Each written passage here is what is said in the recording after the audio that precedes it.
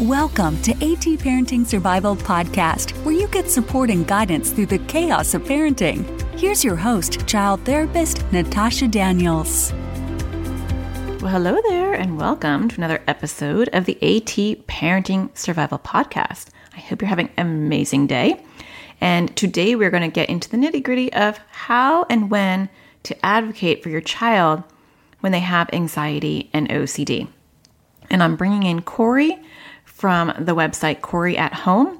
And Corey is a New York mom blogger. She has a website that just helps people who are going through motherhood find their identity. And she has her own special needs kids. And she has gone through the educational system and she has learned how to advocate for her kids. And she has a lot of resources and online classes on how to teach parents to advocate for their kids.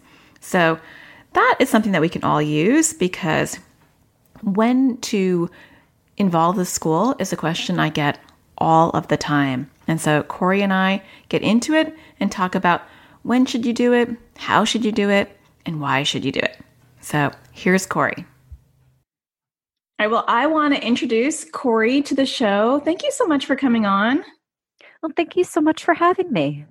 Yeah, we are going to get into all about how to advocate for our kids, which is actually really helpful that you're coming on, because that's not my forte. And, I try to help people, I try to help navigate them, but I don't really, it'd be nice to pick your brain about the process and how to empower parents to do that.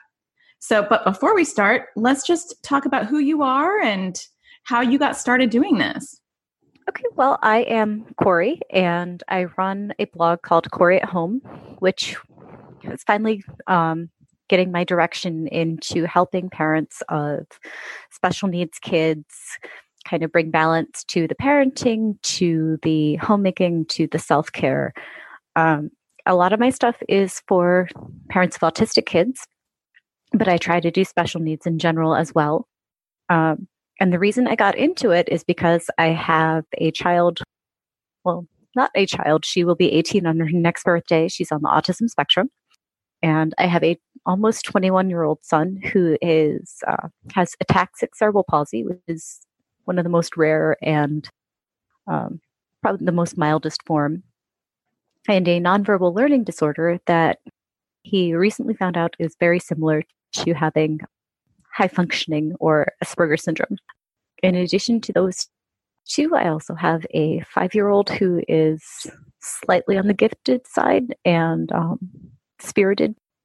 So that's how I kind of got into this. It was, well, this is my story. This is how I'm going to share it. And the main reason I got into this direction in particular is because I was hoping to be able to reach and help parents who are going through the same things that I went to in terms of like reconciling with their child's diagnosis. My hope was that I would be able to give them like a particular spot where they could find all the things that they need, or at least point them in the right direction, just because it was so different back then. And like, I remember how much I struggled. So if I can help at least one parent kind of avoid that struggle, then it feels like I've really done my job. Yeah, and I think a lot of parents just don't know where to begin. And, and sometimes I think asking for help in the school, especially when you're talking about kids with anxiety and OCD in my world, it's almost acknowledging and making public your child's issues. A lot of times it only shows up at home, or if it's showing up at school, the teacher and the administration, they're not necessarily seeing it. So right. Like with other issues, and maybe with autism or ADHD for sure, and other like mental health issues, the teachers and the administration is knocking on your door. Like, yep, we need to have an IEP meeting. We need to have a board meeting. We need to do something. And with the parents that I'm working with, that typically isn't happening. Sometimes it is, but typically it's not. And so it's this awkward period where you're like, I know my kid's struggling, but they're going to just tell me, well, your child is like incredibly smart, or maybe even gifted, like your 5-year-old. And they're like, they're my model student. Like, why would they need an IEP or a 504? Right. But let me back up for a second, because I'm sure there's parents out there who don't even know what an IEP or 504 plan is. Oh, sure. And for those that are not in America, this is a very American language, and this is an American process as far as what these things are for our school systems. But we're going to talk about how to advocate in general. So whether you live in Australia or the UK or whatever, or Canada, I'm sure you have your version of what we're about to talk about. So we'll try to talk about it in broad terms as well. Yes, absolutely. What is a 504? What is an IEP? Okay. Well, I'm more familiar with a IEP than I am with the 504, but what they both are, they're plans, written plans that are put into place for a child in the school system, developed usually by the parents, a team of educators, with input, from different specialists to provide support and structure for a child with either with a developmental disability or sometimes with what we call those invisible disabilities or disorders, like, as you said, Ed mentioned, ADHD, anxiety, sensory processing disorder, autism, and any other number of related kind of things. So essentially what it boils down to, it's just having a plan in place that can be used in the classroom that's best going to support the child learn and help manage their time. Yeah. And I think, and I can speak on the 504. So most of the kids that I work with, and probably in my audience, they're not going to qualify for an IEP. They're not having any significant cognitive delays, most of them. And they're not going to qualify. Their needs aren't so intense that they need a formalized IEP. I always look at IEP as the big kahuna, and like the 504 is like the little mini kahuna. It's like 504 is like, well, you need help, but like not that much, right. We need to accommodate you, and it needs to be formal. And I will go on my soapbox about this in a second, but I feel like, you do want a formal plan if your child needs some sort of accommodations, because even if you have an amazing teacher, and Corey, you can pipe in, I'm sure that you've got opinions about this too. Like, even if you have an amazing teacher one year and you're like, they're accommodating my child's needs without having to have a meeting and have it in writing. I always encourage parents, no, get it in writing, make it legal, because next year might be a totally different thing. Absolutely. And that is so important, especially just in terms of providing the consistency and the structure and the routine. Most importantly, it's just the consistency, so that no matter how the classroom environment changes or the teacher changes, there's at least this known set of, well, here are the strategies that work with this child. It makes it, I think, a lot easier, not just on the teaching side of it, but obviously on the student, on the child. That's ultimately what we all want, is to have these things in place that make it easiest for our kids. Mm-hmm. So how can you tell when you should start advocating for your child in the educational system? For the educational system, it's usually when you start noticing that you might be getting more letters sent home. We're pointing out your child's behavior in the classroom, or, if your teacher is addressing like one issue in particular over and over and over again.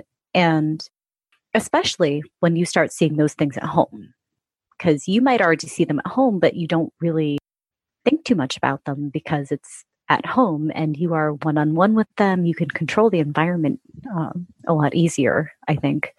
But if you're sitting in the classroom, sometimes it's hard to troubleshoot that because there are other students there. There's just so much going on. Depending on what the age they are, it's not the same teacher from subject to subject or class to class. So but definitely when you're starting to see like similar or consistent behavioral issues being brought up, either by the child's teacher or by another administrative support staff, then I would say it's time to really address it before it escalates further. Yeah. And I think I always say to parents, be proactive and at least start off telling your teacher that your child has, and I'm mainly talking about anxiety and OCD. Right. I know, Right. You're like a master in the autism world, and people should definitely visit your site and look at those resources, because I know there are parents who are listening who have kids with dual diagnoses. So definitely have people on the spectrum as well. And you'd be an amazing resource for that. So, but when I'm talking about anxiety and OCD, I think you want to give your teacher a heads up. I think a lot of times parents are nervous. They're like my son who's 9, and actually my daughter who is 7, I always tell the teacher at the beginning of the year, I try to find like some sort of nonchalant way to be like, oh, and by the way, like she's severely anxious. By the way, he's got some issues. And I'm doing that proactively so that when they see something, because I think with anxiety and OCD, a lot of times it's subtle. Oh, when yeah. It's not subtle. Absolutely. When it's not subtle, you're like, like, okay, I need to, the school will let you know, like, right. But I think for the most part, a lot of times it's super subtle. It's like a lot of school refusal, a lot of not wanting to go to school, a lot of panic and perfectionism and things that just don't show up like overtly. So yeah, I would say parents to let the teacher know and open that line of communication, because sometimes the teacher is nervous to like email you. Oh, sure. Because they're like, I don't know how they feel. But if you say, hey, welcome to this year. This is my kid. These are all the amazing things that they do. And these are their strengths. And by the way, these are things that make them really anxious. So if he's sitting there in the corner, balling up paper or whatever, or picking his nails, this is what's going on about that. And you can email me if you see those behaviors. Right. Oh, absolutely. I think that's so important. And it's one of the things that we've done in the past for my autistic daughter, even though like she's been in a private school setting, but it's a student letter that we do at home. And it just gives like this breakdown profile of, okay, these are her things. These are her, these are the things that really set her off. And these are the ways that she exhibits, okay, this is slightly annoying me, to this is really going to set me off and upset the rest of my day.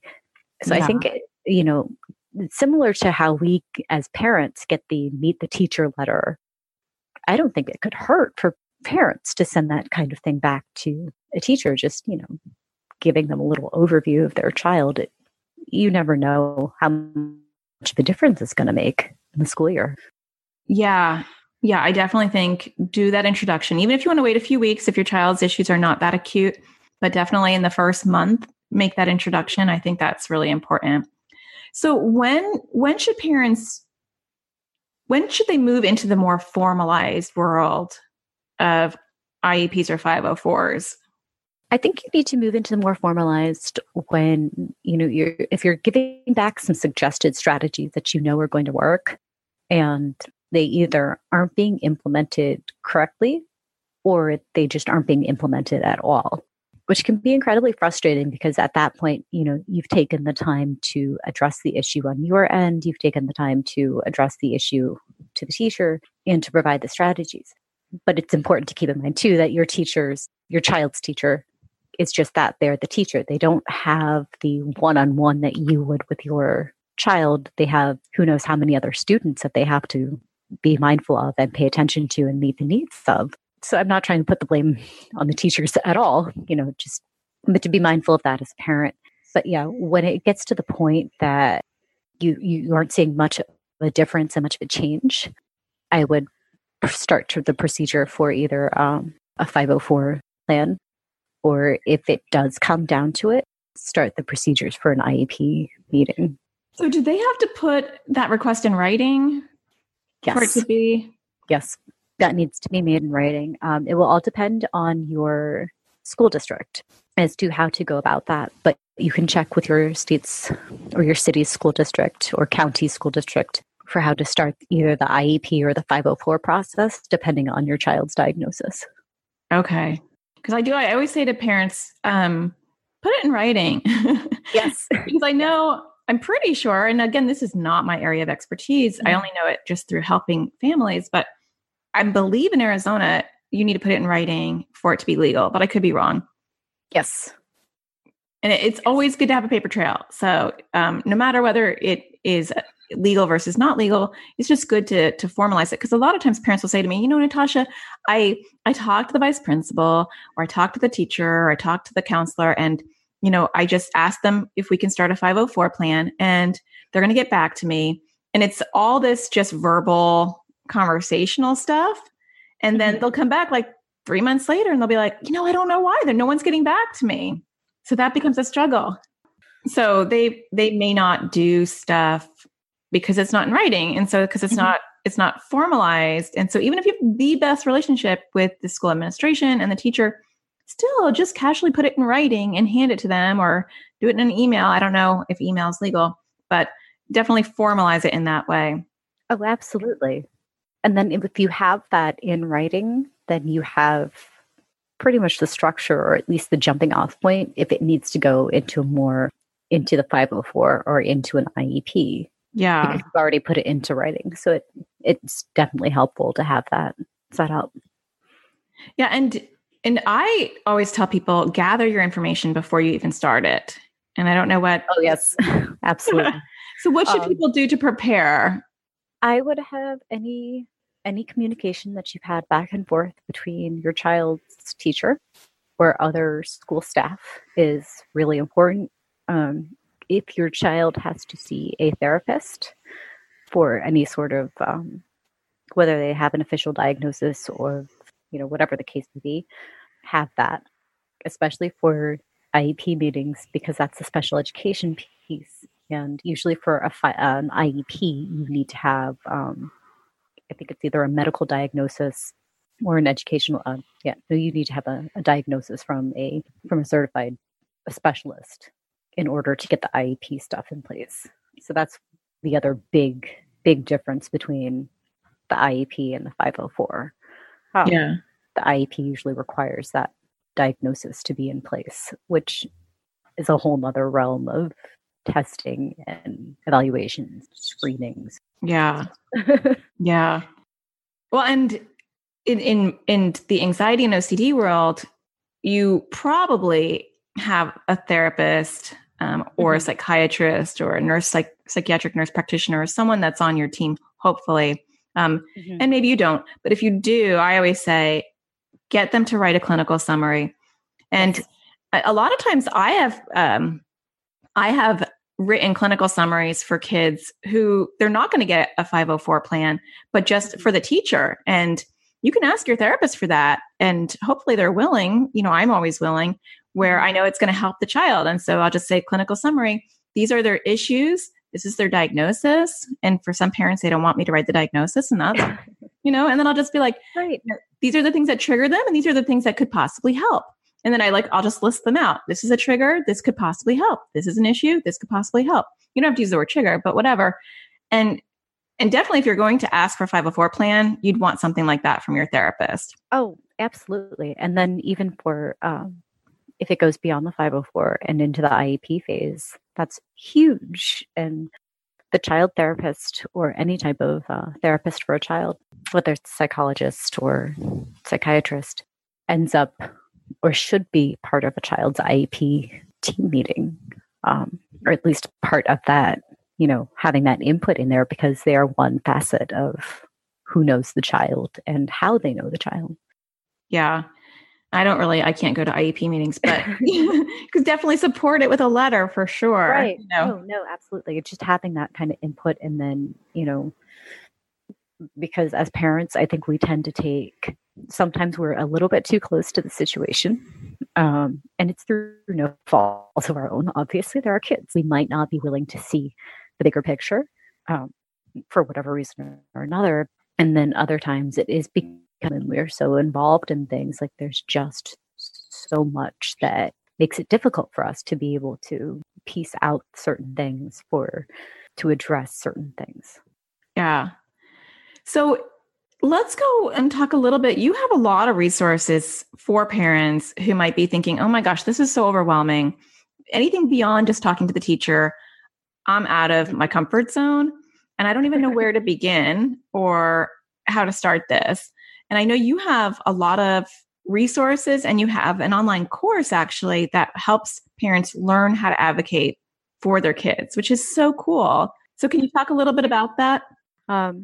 Started because I was thinking about, I was going through a bunch of paperwork and I came back upon my daughter's first IFSP meeting records. And it brought me back to the point with my son and sitting at the IEP meeting, just kind of like with this deer in the headlights look and just being so overwhelmed with everything that was going on and just kind of saying yes to things because I didn't know any better. And just, wanting it to be in the best interest of him and trusting that the other professionals involved had my son's best interest at heart. Of course, I'm sure they did. And I felt so much more like equipped and a little bit more confident at that point that I could speak up and ask the questions, but I wasn't quite sure. It's like, all right, well, I know her and I know that she does these things at home and this is what we do at home. But then it wasn't until later that I really realized, just like, all right, well, these are the questions that I need to ask because these are the things that we need to have addressed. And if I'm not going to say anything, who else is going to say something? So the course was developed because of that, based on my own personal experiences, personal struggles, really, with becoming confident enough to ask the questions, to get the right answers, and to get things in place. Not just for her IEP, but just in general. And so the course itself, starting this particular journey, it's a little more of an overview too on the special education process in general. And then, learning how to sit in the meetings, the ownership of your personal story, because that's such a key and pivotal part of advocating in general, is knowing. And obviously, your story, but it's learning how to tell it in such a way that makes the most impact, which some of us might struggle with. And then really what you do beyond that, but teaching them how to become their own advocate. Because with one of my kids, he can do that. With my other child, she can't. So there's that piece of it. So it's giving parents a little bit of preparation for that too. It was taken from all the struggle and frustration that I felt throughout the IEP process and throughout the years, really, of realizing it's like, well, I have the means and the wherewithal to really be a driving force at these meetings. Why am I not taking action on it? So after finally, I stopped questioning myself and I put my foot down. I was like, well, this is my daughter. I am at home with her. I see her the most. Yeah. I know these things work. Why are you questioning me when these things? Yeah. And I think so much of it is about your mindset, to feel, I like the way you said, know how to tell your story. We know our story, but how do we tell it in the best way that we're heard? And a lot of it has to do with confidence, to be not overwhelmed and not intimidated by these group of professionals who are sitting around a table and feeling, sometimes ganged up on, that you're not allowed to say anything and that they know your child better than you do, which is obviously not the case. That's ridiculous. And that is so, but it is so true. That is, I think, the first thing that parents need to realize is that, yes, these are professionals. Yes, they have the certifications and the credentials, but you are their parent. This is your child, period. Yeah. So I will leave a link below in the show notes and on my website for people to access your course, because I think that could be really helpful for people to have a resource where it walks them through how to feel empowered, how to go through this process, and then not confront's a horrible word, but, and then approach the school. Yes. Approach the school in a kind, warm-hearted sort of way and and advocate your child and your child's needs. And some schools are amazing, and I'm wildly impressed with what they will do. Yes. And some schools are, it's very upsetting what they'll do. So there's just such a spectrum of quality that goes into what they're going to do. Absolutely. It just in the United States alone, I can't obviously speak to other countries, but parents that I've spoken to, some who are in New York, I live in New York, And then I've spoken to parents who are in the Midwest, and their experience there, it's like so much different than mine. Like, wow. And then I see it in other parent groups as well, that, we're comparing our experiences from state to state. And especially right after you get the diagnosis for your child, it's what's the best state to live in for the diagnosis? I'm like, well, that really depends, A, on the diagnosis, and B, how much of a voice a parent is willing to have. Yeah. And I mean, I think it could even depend on the school. I mean, and it also depends on the school. Yes. Yeah. Because I don't even know if you can say state to state. There are amazing schools here in Arizona, and there are schools that are like not showing up. Yeah. There's so many different variables just with everything, and which makes it frustrating because you can't boil down. Like, I would love to be able to help as many parents as possible with just becoming an advocate. But I can't, because I'm not in each state.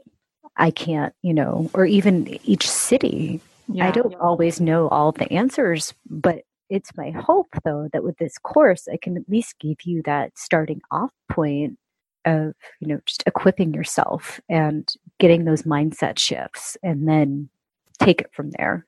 Yeah. And I think that's huge, though, because that's a very big part of it, is feeling confident in yourself to be able to advocate for your child. And then once you have that, then you can really approach things in a really effective way. Oh, absolutely. So thank you so much for coming on, Corey. I really appreciate it. And hopefully people will check out your course, and maybe hopefully this has motivated some people to say, you know what, I need to go to the school and advocate. Yes, I hope so. That's my hope. All right. Well, take care. Thank you for having me. My pleasure. Well, I hope you found that interview and that conversation helpful. And if anything, my whole message is to really think about how you can advocate for your children. Because even if you think it's so minor, it's not a big deal. At the very least, you do want to let your child's teacher know some of their struggles, because they are with your child for hours and hours a day, and they might see things that you're not seeing. And the anxiety or OCD may show up at school in a different way, or completely at school, and you don't realize that because your child's not communicating that. And if your teacher has that on their radar, they're more likely to email you and say, oh, you know what? I did see that. Or today it looked like she had a hard time. And I do that with my own kids in a very casual sort of way. I reach out and I email the teachers, let them know, hey, these are the things that are going on with them. And I'm opening up that line of communication. So hopefully that will inspire you to do that as well. So I hope that you're enjoying the show. If you're finding my podcast helpful, there are many ways to give back. 2 of them are very simple. If you can just hit a star on iTunes and rate the show, I greatly appreciate that. If you have a little extra time, 10 seconds extra, you can leave a review and let other parents know that you're getting something from the podcast. So I hope you find the sparkle in everything you do, and I will talk to you again next Tuesday. Take care. When I first discovered Natasha, I was in a desperate place with my son, and his anxiety was getting worse, and we had tried counseling, and it was not going well. Natasha gave us practical tools. She wasn't like the books that we had read that were, you have 3 kids, but somehow you can magically spend 10 hours a day on your one anxious kid and just, life is great for the other 2. She's helped me understand OCD on a level that no therapist I have come across seems to understand. Natasha had practical real-life advice that we started implementing the day that we listened to them. Not only did it help with our son's anxiety, it helped my husband and I to recognize the anxiety that we had in our parenting that was actually contributing to our children's anxiety. Her tools are, life-changing. She has been amazing, and I'm so thankful for the work that she provides to all of us who have children who battle anxiety and OCD. It is so exciting to see him about a year later just thriving in school. She really has guided us the whole way, and without her, our lives would be very different. We're very grateful. My husband and I are forever grateful to Natasha Daniels for helping us to figure out where to even start with anxiety. If you have a child with anxiety or OCD, She is your go-to woman. Parenting a child with anxiety is not easy, and sometimes it feels hopeless. And in a desperate time in my journey with my son, I started searching the internet and found Natasha Daniels. She has been a lifesaver. Her resources have given me hope. They've given me tools and support, and I highly recommend her and her resources. They are phenomenal, and they're some of the best resources you can find out there for anxiety and OCD. Parenting a child with anxiety and OCD can be a confusing and lonely journey. It can leave you feeling hopeless and overwhelmed. But it doesn't have to be that way. Join me this January as I begin a new adventure, forming a new community where I'll be walking with you, supporting you, and building your skills and confidence to help your child not only survive, but thrive. I will get to know you and your family on a deeper, more personal level. I'll be able to give you guidance based on your needs and your situation. I hope you'll join me in this next chapter and see where it can bring you and your family. We don't get to choose if our child has anxiety or OCD, but we can choose what we do about it. To learn more about the AT Parenting Community, go to anxioustoddlers.com/community or get on the waitlist to join by texting AT Parent with no space to 44222. Together we can do this.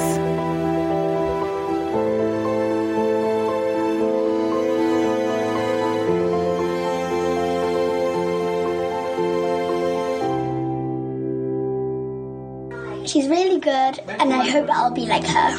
I have had OCD for over 5 years. I have trained my brain, and you can do the same thing.